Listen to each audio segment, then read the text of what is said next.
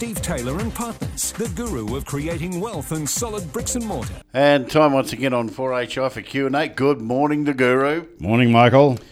Mate, a listener saw Bill Shorten interviewed on TV about having children starting school at 3 years of age, and when asked how his government was going to fund it, Bill answered, with the savings on changes to negative gearing. Now he asks, did I hear right? And if I did, how will it affect me? Mick, yes, he heard right. Bill Shorten said he would fund the cost of 3-year-olds having 15 hours a week at preschool by the savings he's going to make on changes to negative gearing. So Steve, how much is the proposed cost? Mate, there's varying reports, but it would appear it's about $1 billion a year. Oh, all right, mate. Getting back to our listener, how will changes to negative gearing affect himself and his wife? Well, if they have negatively geared property now, or if they buy negative geared property before the next federal election, they've got no problem, Mick. The changes will only apply after the election if Labor win.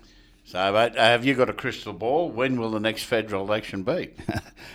Mate, the government could call it earlier, but unless they have a huge improvement in the polls, I don't think that's likely. Me either. But okay, Steve, what is the latest date they can have the next federal election? Mick, the last federal election was on the 2nd of July 2016, which means the House will expire on August 29 next year.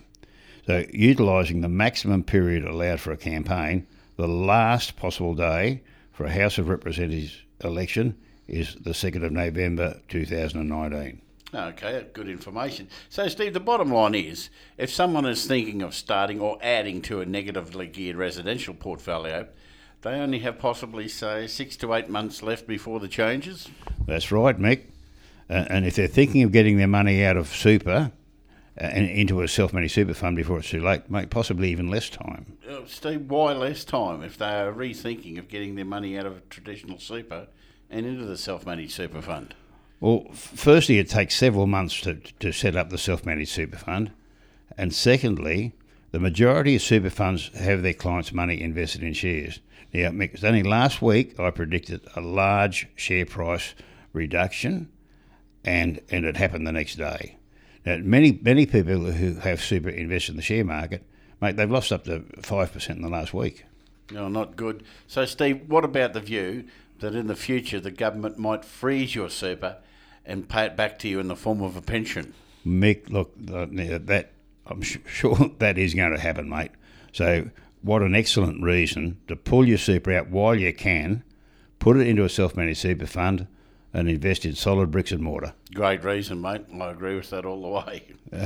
So if you want to get in touch with Steve for an obligation and cost-free meetup, 4987 7567, that's the office number. You get the lovely Rennie, or you can just go online, Google Steve Taylor, and the button will drop down, hit the Contact Us button, and you'll have all the information right in front of you.